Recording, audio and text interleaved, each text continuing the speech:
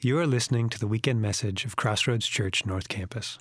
Crossroads exists to make much of Jesus, and we do this by following in the way of Jesus and making disciples who love God and love others. To find out more about Crossroads, go to crossroadslive.com. Thanks for listening. Grace and peace. Okay, so now that you have your Bibles open to Luke 10, verse 17, I'll be reading starting now. So the return of the 72. The 72 returned with joy, saying, Lord, even the demons are subject to us in your name. And he said to them, I saw Satan fall like lightning from heaven. Behold, I have given you authority to tread on serpents and scorpions, and over all the power of the enemy, and nothing shall hurt you. Nevertheless, do not rejoice in this, that the spirits are subject to you, but rejoice that your names are written in heaven. Jesus rejoices in the Father's will. Verse 21. In the same hour, he rejoiced in the Holy Spirit and said, I thank you, Father, Lord of heaven and earth, that you have hidden these things from the wise and the understanding and revealed them to the little children. Yes, Father, for such was your gracious will. All things have been handed over to me by my Father, and no one knows who the Son is except the Father, or who the Father is except the Son, and anyone to whom the Son chooses to reveal him. Then turning to the disciples, he said privately, Blessed are the eyes that you see what you see. For I tell you that many prophets and kings desired to see what you see and did not see it, and to hear what you hear and did not hear it. You may be seated. I don't know if you've ever experienced your name being left off a list, but you probably remember it if you have. I remember a distinct moment that I often think back to now because I think it changed the trajectory of my life. Was in 8th grade when I was looking on the wall of our PE class trying to find my name among the 8th grade basketball team, only to find my name was not there, which led me to question my very existence because up until that moment I thought I was probably going to go pro. And it was devastating. But the kicker for me was as I looked on the list, and Monty Kawahara made the team. Now, that means nothing to you. Pretty devastating for me, because if I was comparing myself to middle school Andrew now, and let's just pretend I was this height, which I was not, but Monty Kawahara would have been down here. Okay, like no exaggeration, no lie. My whole life I grew up with this kid and he was down and he made the team over me, which made me feel that my skills were so strong that they took the shortest kid over me in a moment of pain.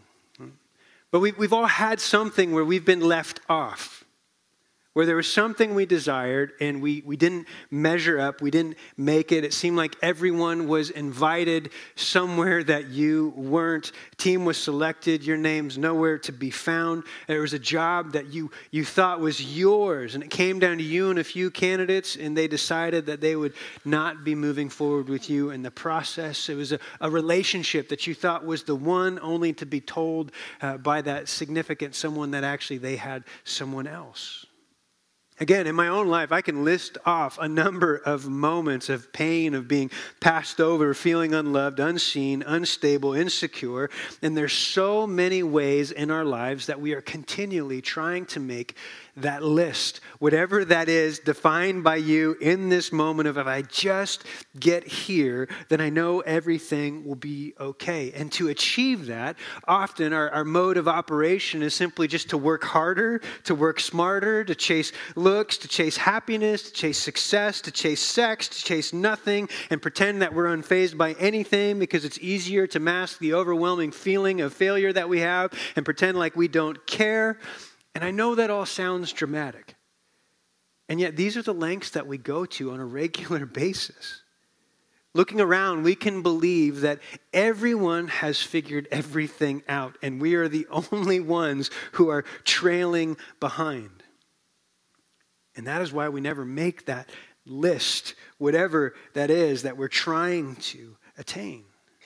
That list of those who have it all together, those who are successful, those who have more than you have, those who are annoyingly happy with less than you have, those who already have their Christmas shopping done and it's not even December, right?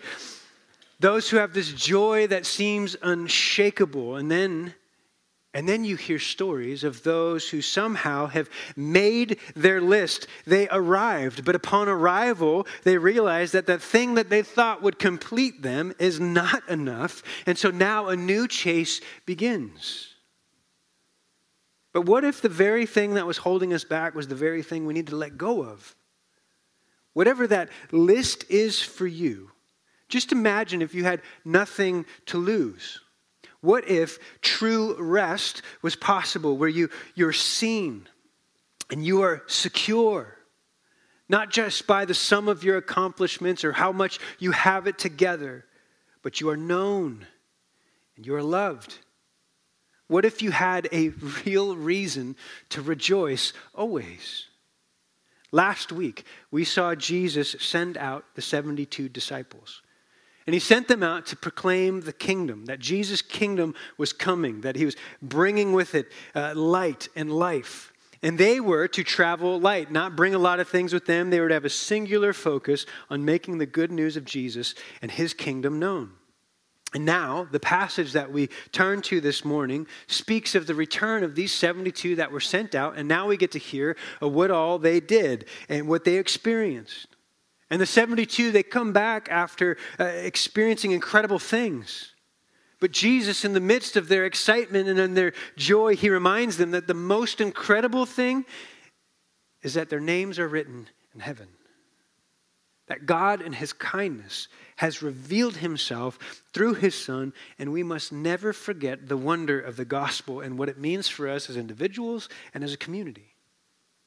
So turn with me to Luke chapter 10, beginning in verse 17. If you've got your Bible out, follow along. If you've got your app open, swipe there where you need to. If you don't have a Bible, just by way of reminder, we've got Bibles in the seat backs in front of you. And if you don't have a Bible and you need one and you'd like to take that one with you, please do. That would be a gift from us. We would love for you to have a Bible in your hands. So beginning in verse 17. It says, the 72 returned with joy, saying, Lord, even the demons are subject to us in your name. So the 72 return. And what are they returning with? We're told that they return with joy, an overwhelming exuberance.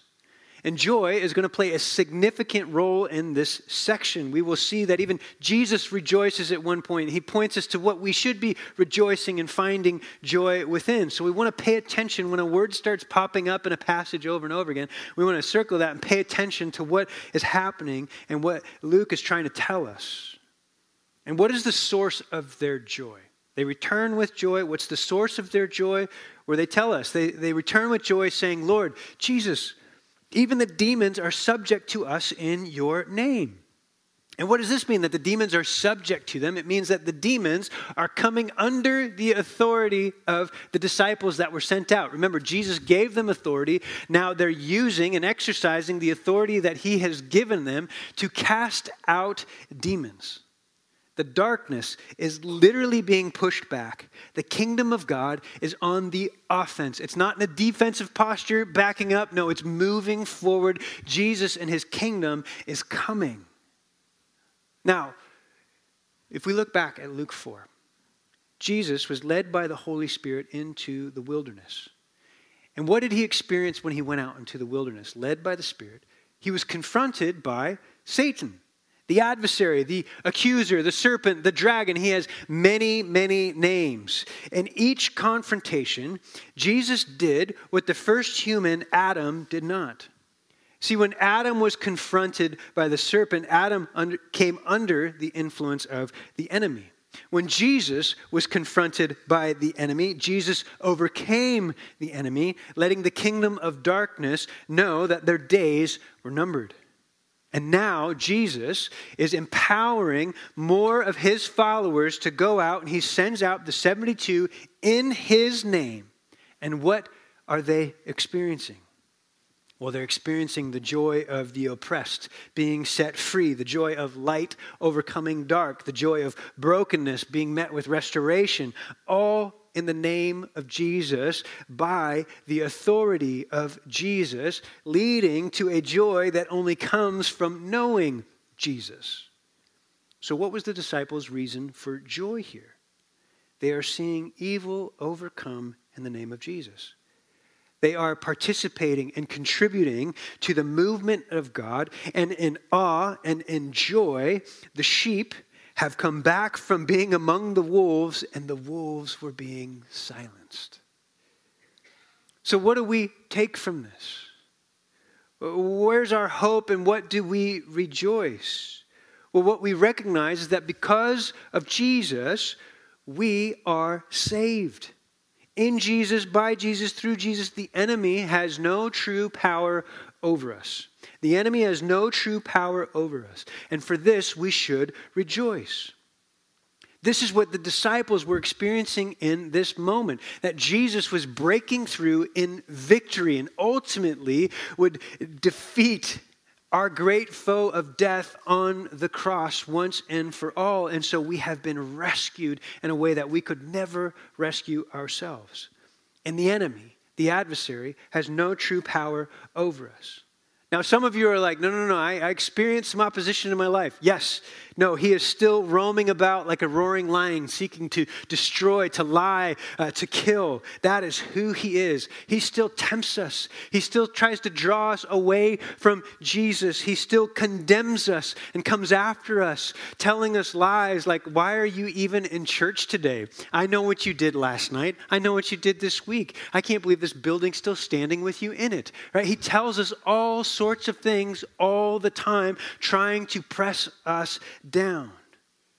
But in Christ, when we say yes to Jesus, the enemy has no true authority over us. This is why James, the half-brother of Jesus, says in James 4:7, he says, "Submit yourselves, therefore, to God. Come under the rule and the authority of God. By doing so, that will resist the devil and he will flee from you." If you are rolling up against the enemy on your own, you don't stand a chance. But if God is with you, he will run the other direction because he stands no chance. This is what we rejoice in. So rejoice because our great King has come and he is over all things. So rejoice. There is joy in knowing that the enemy no longer has power over you.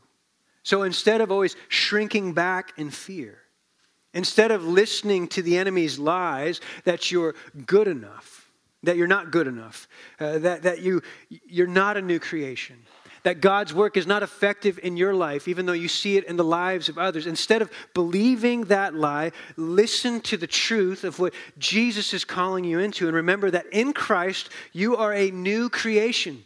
And you were created with intent. You're not accidental. Just read Ephesians 2:10. It says, "For we are his workmanship, created in Christ Jesus for good works, which God prepared beforehand that we should walk in them." God crafted you with intent. He made you with purpose. And he created you in Christ Jesus for good works, for his glory. And he prepared those beforehand, and we should walk in them. My fear is that too many of us are believing the lies of the enemy, allowing him authority in our lives that he has no proper place for. And it's keeping us from stepping in what God has created us to be about and to do. That he has a design for you to lean in and a ministry. And I know when I use the word ministry, that sounds really formal. And some of you are like, whoa. But some of you, you're ministers, you don't even realize it. And the way that you're caring for your neighbors and your friends, and the way you open up your home and invite all your kids' friends to come into your house and create a safe environment for them to be and to be known and to be loved, you are ministering, and God has created you for that intent. But some of us begin to believe the lies that we are good for nothing, that God wants nothing to do with us. And what does that do? It stalls us out and we shrink back, and the darkness begins to overtake us when that is not what we have been rescued for. You are saved, and the enemy has no true power over you. Jesus is now over you. So in his authority, step forward, walking in the authority of the King. And like the disciples we see here, let us serve with joy. Let us step into what we were created for with joy. I love that the disciples are experiencing this, and they've been walking with Jesus. They've been seeing him do all these things, but it's like they're still coming back amazed at like, now we're doing it too. Like it's, Jesus, what you said would happen is happening. It's working. This is incredible. And there's just this joy that when we cast out these demons, people were set free. The darkness was broken. But there's more. Verse 18, and he, Jesus, said to them, I saw Satan fall like lightning from heaven.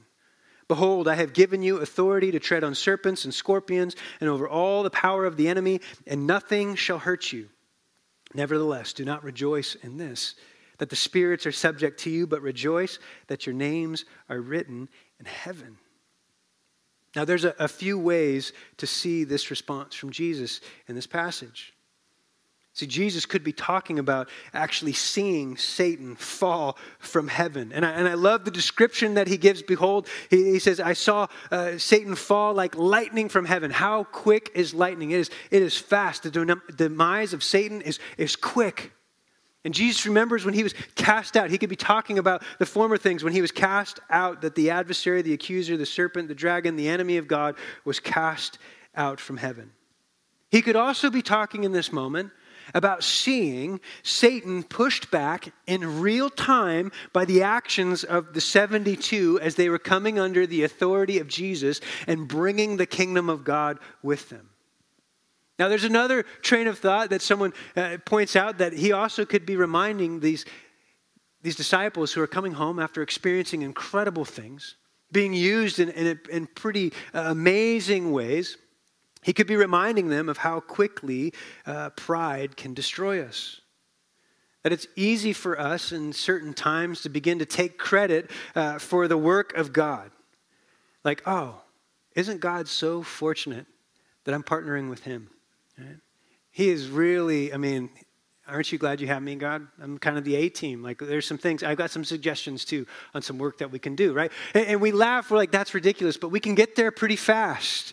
And so there's this reminder that pride truly does come before the fall. And so remember, and the disciples, I love how they even described this. They said, Lord, even the demons are subject to us, not in our name, but in your name. They understand where the authority is coming. And so when we look at this passage, I believe what Jesus is pointing them to when he says, I saw Satan fall like lightning from heaven, is that he's pointing them to the real-time implications of the ministry of the 72, that Satan is being pushed back and Jesus is loving it. I sent you out with my authority, and I am seeing the enemy pushed back. The gates of hell will not prevail against the kingdom of God. And so we see in this passage Jesus, who has authority, gives the disciples authority, and now he tells them they have authority to tread on serpents and scorpions and over all the power of the enemy, and nothing can hurt them.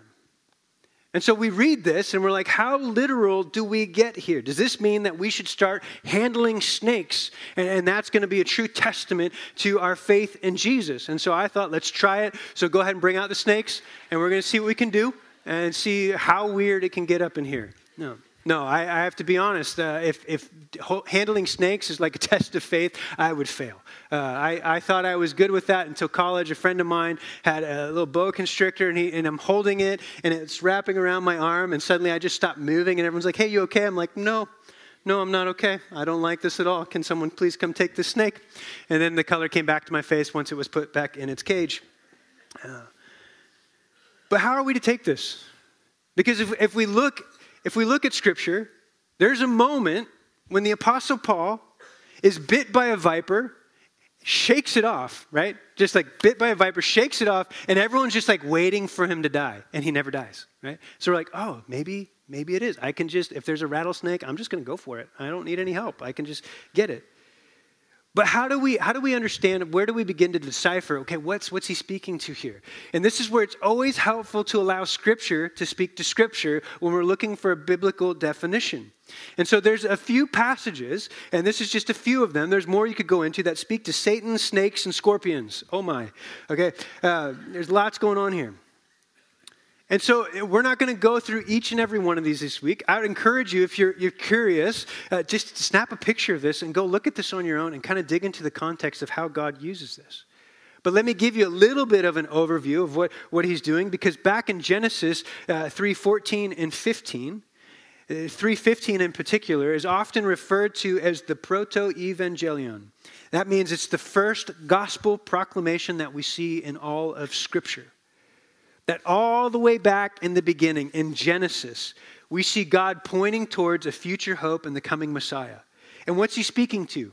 He says, the snake shall strike the man's heel, but the man shall crush the head of the serpent. Now, taken out of context, that could just sound like a natural reaction. If a snake bites you, you're going to try and crush that thing's heel. But prophetically, what this is speaking to is that Satan is going to strike Jesus, but ultimately it will be Jesus who has the final victory in crushing our great enemy. The other passages, they speak to scorpions and snakes representing evil ideas. And here Jesus is saying, in my name, under my authority, not only are you saved and the enemy has no true power over you, but you can push back the darkness. You've been freed from oppression, and now you can partake and participate in helping to free others from oppression. Satan has no hold on you. Satan has no hold on you. Jesus has paid our debt in full. That is satisfied. The hold that the enemy has in our life is often the hold that we give over to him, or we allow him to worm his way into our thinking, and we begin to believe his lies as truth. And we've got to wash our mind with the truth of the gospel over and over again, understanding who we are in Christ. And that's why I think Jesus gets to this point where he says, it's worthy of celebrating that Satan the demons are subject to you. But there's something greater. There's a greater reason to celebrate. Verse 20, nevertheless, do not rejoice in this, that the spirits are subject to you, but rejoice that your names are written in heaven. Do not rejoice that the spirits are subject to you. Rejoice that your names are written in heaven. What's the reason to rejoice? Your name is written in heaven. When you become a follower of Jesus, when you say yes to the King of Kings, when you understand that you cannot rescue or redeem yourself, that there is a debt of your sin that you can never pay in full, but Jesus has offered to pay that in full and offer you life in him. When we say yes to him, our name is written in heaven.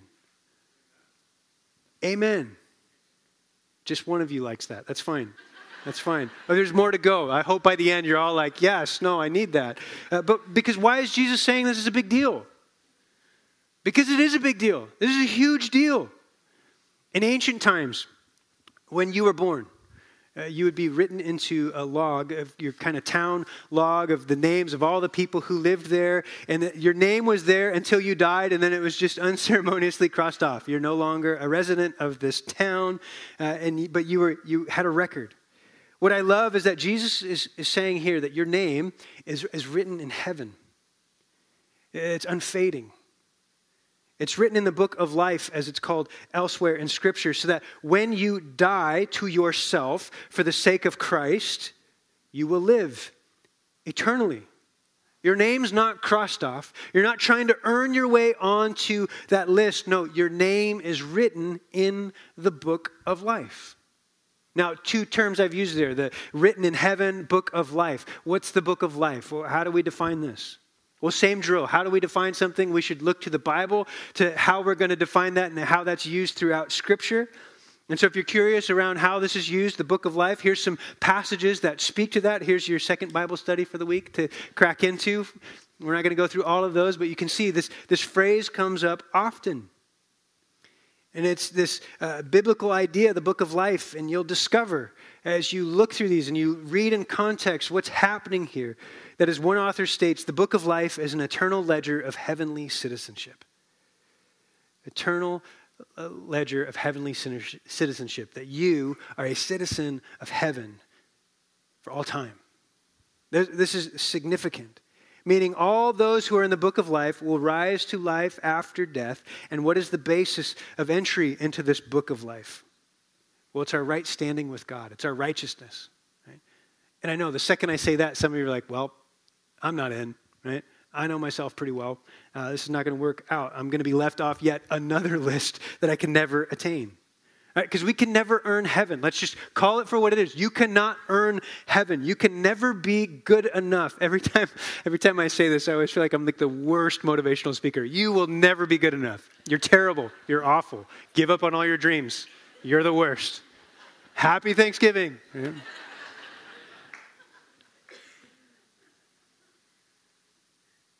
You will never be righteous enough on your own. And to me, knowing this, we still fight it. And it feeds into some holdovers of a wrong view of God that we have. Because I think for some of us, even though we never want to say it out loud, we still will view God like he's Santa Claus. Like he sees you when you're sleeping. He knows when you're awake. He knows if you've been bad or good, so be good for goodness sake. Like you're just trying to like make sure that in the balance of life, well, I was more good than bad, so you'll let me in, right? Like you see, I'm trying here. I'm trying to do something. And then the other thing that we'll do is like, well, maybe I'm not measuring up real great. Like maybe it's a little more even, but like you see this person next to me. Like I don't want to say names, but you see them. Like they're terrible. I'm better than them. Like will you let me in like over them kind of a thing? And so we strive to be good. Not as a way of glorifying God, not as a way of enjoying the fact that we're secure in him, but because we're still trying to earn our salvation, a salvation that we can never earn. And try as we might, we will always fail because all have sinned and fallen short of the glory of God. Every single one of us in this room has missed the mark. We've missed the standard of God. And the wages of our sin, the wages of missing the mark, the wages of falling short, it's very clear. It's death. It's death. But hopefully, you've been coming here long enough that you know there's a bit of good news on the way, right? God in his great glory sent his son. And 2 Corinthians 5:21 says, "For our sake he made him to be sin who knew no sin, so that in him we might become the righteousness of God." For our sake he made Jesus to be sin, the sinless one, took on our sin, so that in him we might become righteous. So when God looks at you, when you say yes to Jesus, when God looks at you now, he sees you through the lens of Jesus' righteousness, and your name is written in the book of life. And you will spend all of eternity with God. And we hear that truth and we say yes to that truth. And still we wonder, could it be true? Can this be something that I can hang on to? Because what this means is that because of Jesus, we are saved. The enemy has no true power over us. And we are secure. Our names are written in the book of life. When you say yes to Jesus, nothing can separate you from the love of God. You are his and he is yours. You stand secure. But what does this mean? It means that you can stand secure with joy. With joy. It's not up to you. All that weight that you feel on your shoulders of I just have to fix this. I just have to do this. He's done it. He's fixed it.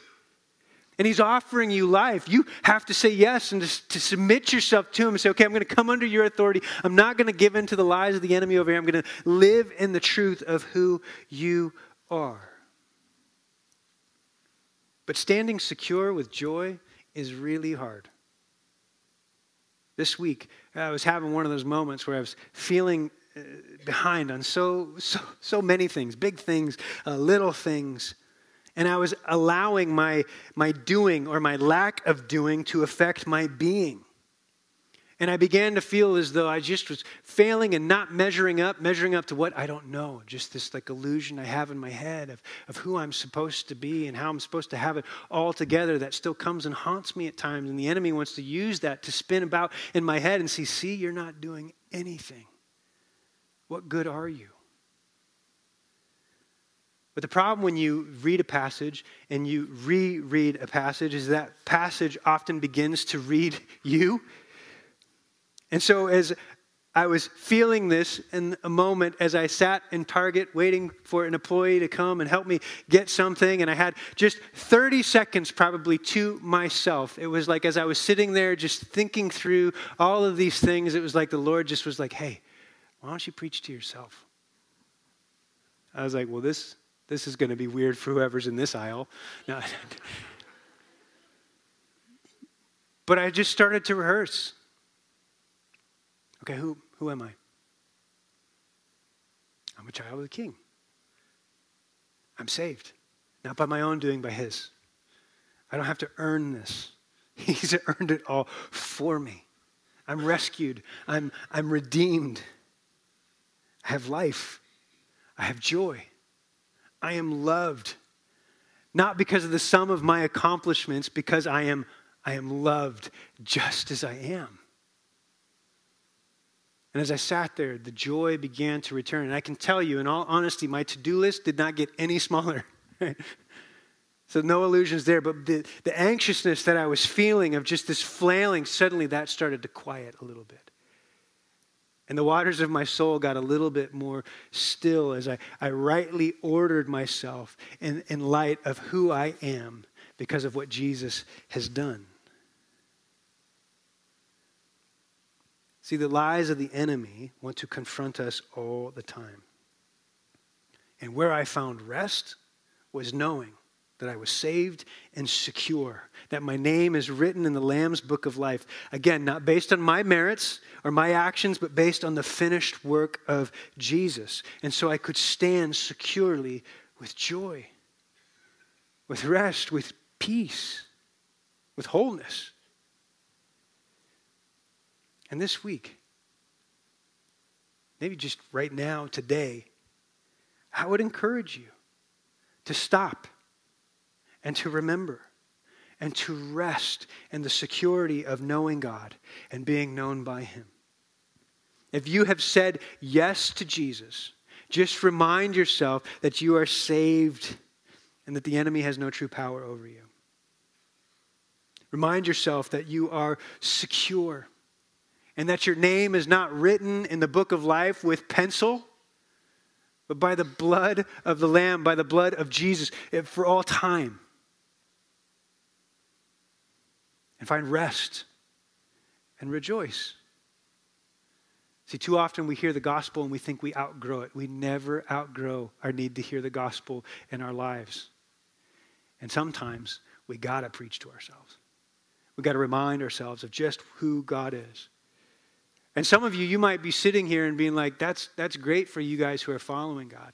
That's great for those who know Jesus, but I've never experienced that. I've never pursued God. That's not like how I operate. And I hear you, but I also know God is pursuing you. And so if you're tired of pretending that you're something you're not, if you're tired of pretending that you have it all together, if you're tired of chasing, I just need to be good enough, if you're tired of trying to forget your past mistakes, then come to Jesus and live. Rest in the security of him. Repent of your old ways, turn towards him, trusting in his forgiveness and his freedom for you today. And you can rejoice that your name is written in the book of life. And so just to slow us down, and I know sometimes when we come and we gather, we have these patterns that we fall into. I did this in first service, and I just took a moment to pray, and the worship team panicked because they thought like, oh, we're ending service already? And then I realized if they thought that, some of you may think I'm ending right now, and you're like, oh, we're getting out early. This is great. I'm still going after this, okay? This is just my warning to you. But I do just want to stop, and I want to rest, and I want to rejoice. And I'm going to pray. I'm going to pray words over all of us, but in this moment, maybe you just need to rejoice that you are saved and you are secure, that your name is written in the book of life, that Jesus has redeemed you and brought you from death to life. And so as I pray, feel free to pray along or just to have a moment with God. And so, Father, we just come before you and we thank you. We thank you that it is not up to us. We thank you that you have revealed yourself. You've made yourself known. that you took on flesh. You humbled yourself into human form. And more than that, you took on the humility of death, that in your death we might live. And so, Lord, would we trust that? Would we stand secure in that? Would we rejoice that we are yours?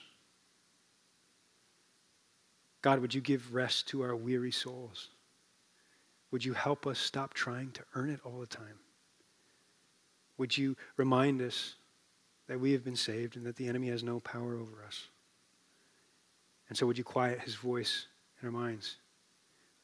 Would you expose his voice when he's speaking loudly and begins to spin? Would you help us to proclaim the truth of who you are in our lives, the truth that we are yours? And Lord, for any in this room who've yet to say yes to you, would they know that they are not too far gone, that this very moment, all they need to do is confess that you are Lord. Say, Jesus, I turn my life to you. I see you as my King. I repent. I change directions from the way in which I was living, and I turn towards you. Lord, forgive me of my sins. Restore me, that I may enter into life with you in the fullness of joy. God, we thank you for your invitation. We thank you for your work and what you've done. We thank you that we are saved and secure in you. We love you and pray all these things in Jesus' name. Amen. Amen. Verse 21. In that same hour, he rejoiced. Jesus rejoiced in the Holy Spirit and said, I thank you, Father, Lord of heaven and earth, that you have hidden these things from the wise and the understanding and revealed them to little children. Yes, Father, for such was your gracious will. Here we now see the joy of Jesus. And when Jesus is rejoicing in something and he's finding joy in something, we should pay attention to what's happening here. And what I love is that he's rejoiced in the Holy Spirit. The Spirit is moving him to rejoice. And it's so important for us as we're making our way through the Gospel of Luke to remember that Luke, this author, is constantly highlighting the work of the Spirit in the life of Jesus. And Jesus is constantly setting the pattern for the work of the Spirit in the life of all believers. What he's experiencing, we can all experience in life in the Spirit. When you say yes to Jesus, the Spirit is indwelling you, and we want to seek to be empowered and equipped and enabled by the Spirit, overflowing with the Spirit, baptized, immersed in the Spirit. And so here we see the joy of Jesus. And what is it that brings Jesus joy? He says, I thank you, Father, Lord of heaven and earth, that you have hidden these things from the wise and the understanding, and you have revealed them to little children. Yes, Father, for such was your gracious will. Jesus is rejoicing here that the truth of the kingdom is being revealed to little children, to the average, to the ordinary, to the often overlooked. And when he speaks to that you've hidden these things from the wise and the understanding that Jesus is speaking to is the scribes, the Pharisees, the religious leaders of the day, those who knew the word inside and out. They were studying the scriptures, and even with all of that head knowledge, they were still unable to see that the Messiah that they so longed for was standing in front of them in the flesh in Jesus. And they were missing it. But God, in his kindness, he didn't make following him an intellectual test where it was only the best and the brightest. But even the little children could have faith and believe in the King who had come. And so this, to me, is a kindness. He reveals himself to the simple, the poor, the less than, the often overlooked, and those left off the list. Quite honestly, he reveals himself to us, each of us in this room. Just to continue my theme of, motivational speaking, you're not special.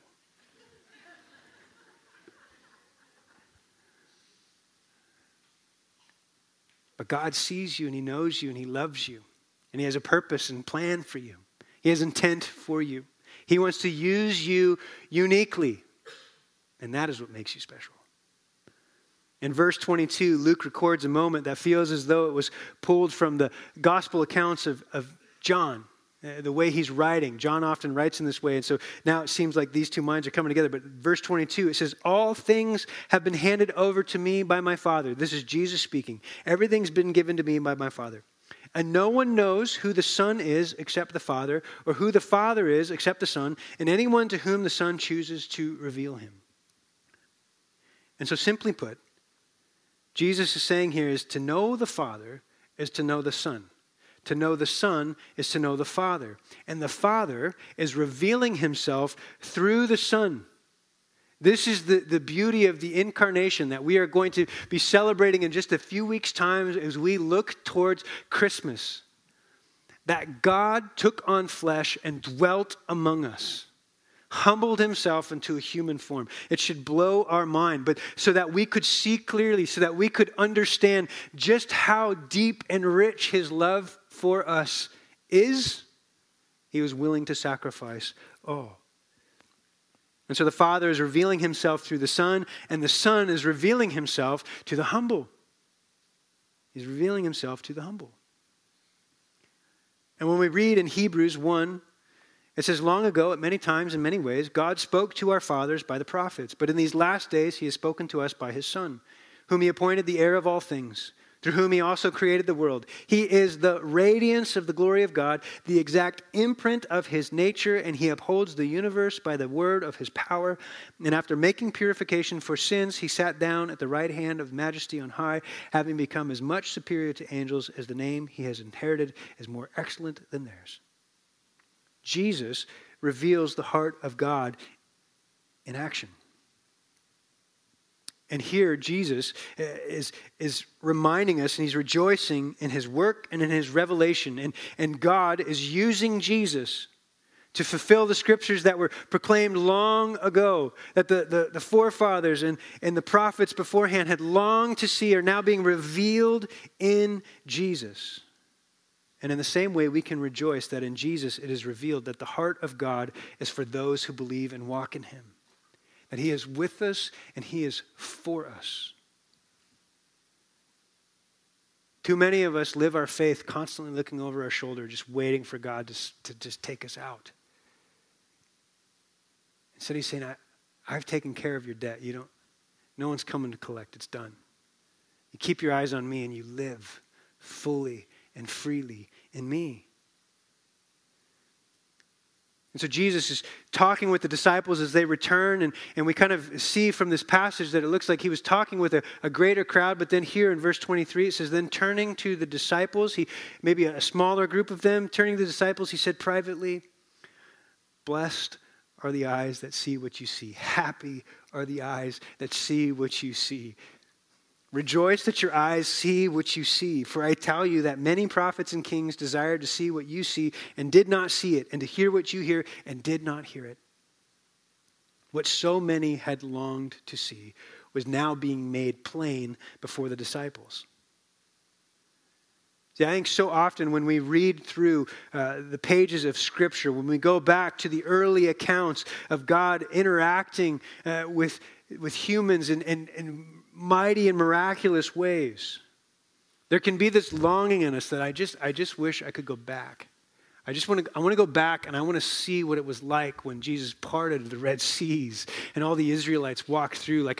If I saw that moment, then I would truly believe that you are who you say you are. It would be amazing. Or maybe we're like, I would have liked to have seen, they just walked around the walls of Jericho and then they blew their horns and they came tumbling down. I would have loved to experience that, or maybe feel the heat of the flames of when Elijah called down fire when he was battling with the prophets of Baal. But what the prophets longed for, what Elijah longed for, what Moses longed for, what Joshua longed for, was to see the Messiah, to see Jesus. They longed to see what we read page after page in the gospel that we are walking through. They wanted to see Jesus. They wanted to see his kingdom come, his will be done. They wanted to see heaven come down to earth. They longed for the privilege that we have that we often look past. See, we get to bear witness to the finished work and word of Jesus. We get to know Jesus on the other side of the cross and what he's accomplished. Even here, the disciples, when they were sent out, the 72, and Jesus keeps talking about, I'm going to die, I'm going to die. And they're like, I don't get this. I don't get this. They didn't even see fully what we now see fully. That Jesus was going to die. He was going to give of himself entirely, but he would not stay in that tomb, but he would rise again.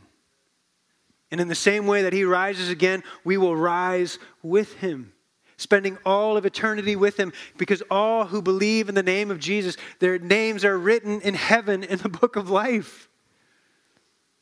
This is what we get to rejoice in. Because of Jesus, we are saved. The enemy has no true power over us. Because of Jesus, we are secure. Our names are written in the book of life. And because of Jesus, we are sure. God is over all. And he's always working.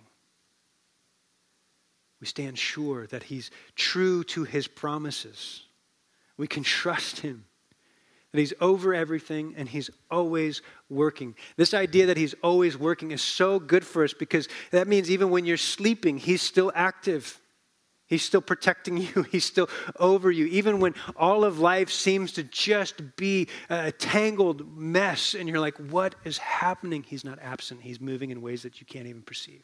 He's working all things together. And so we can trust that we're saved, that we're secure, that we are sure in Jesus. And so if you came in here this morning feeling weighed down,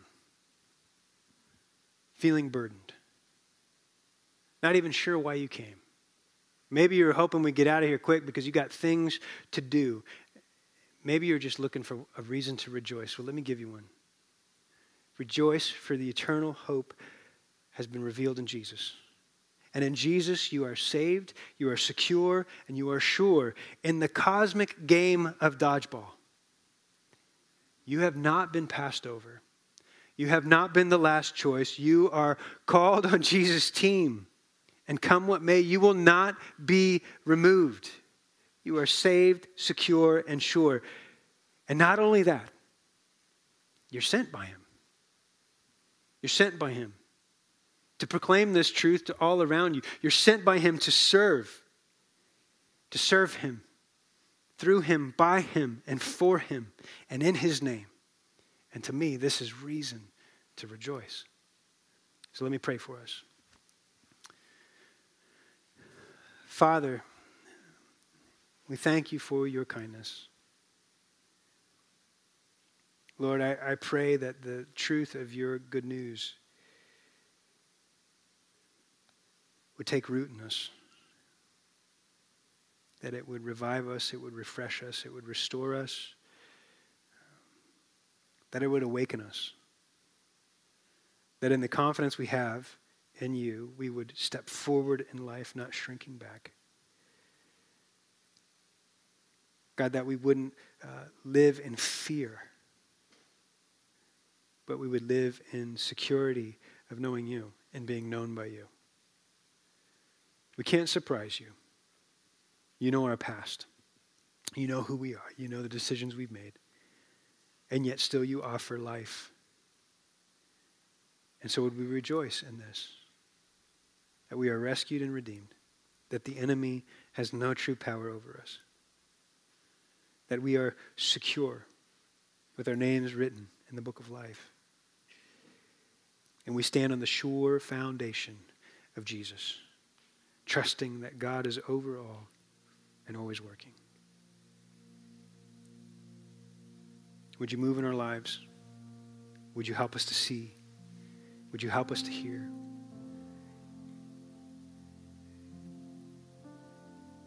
And in humility,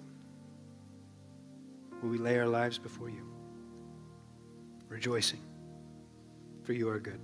We pray this in Jesus' name. Amen.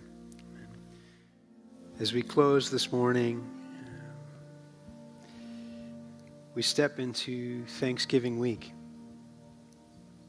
And if you're searching for a reason to be thankful, then remember you have a reason to rejoice. That because of Jesus, you are saved, you are secure, you are sure. Rest in this truth, this day, this week, knowing that nothing can separate us from the love of God. The Apostle Paul says, "For I am sure that neither death, nor life, nor angels, nor rulers, nor things present, nor things to come, nor powers, nor height, nor depth, nor anything else in all creation will be able to separate us from the love of God in Christ Jesus our Lord." So as we leave from here, if you need prayer, our prayer team will be around. We'd love to pray alongside you. But let us give thanks to the Lord, for he is good. And may his grace wash over you. And may his peace be with you. God bless you.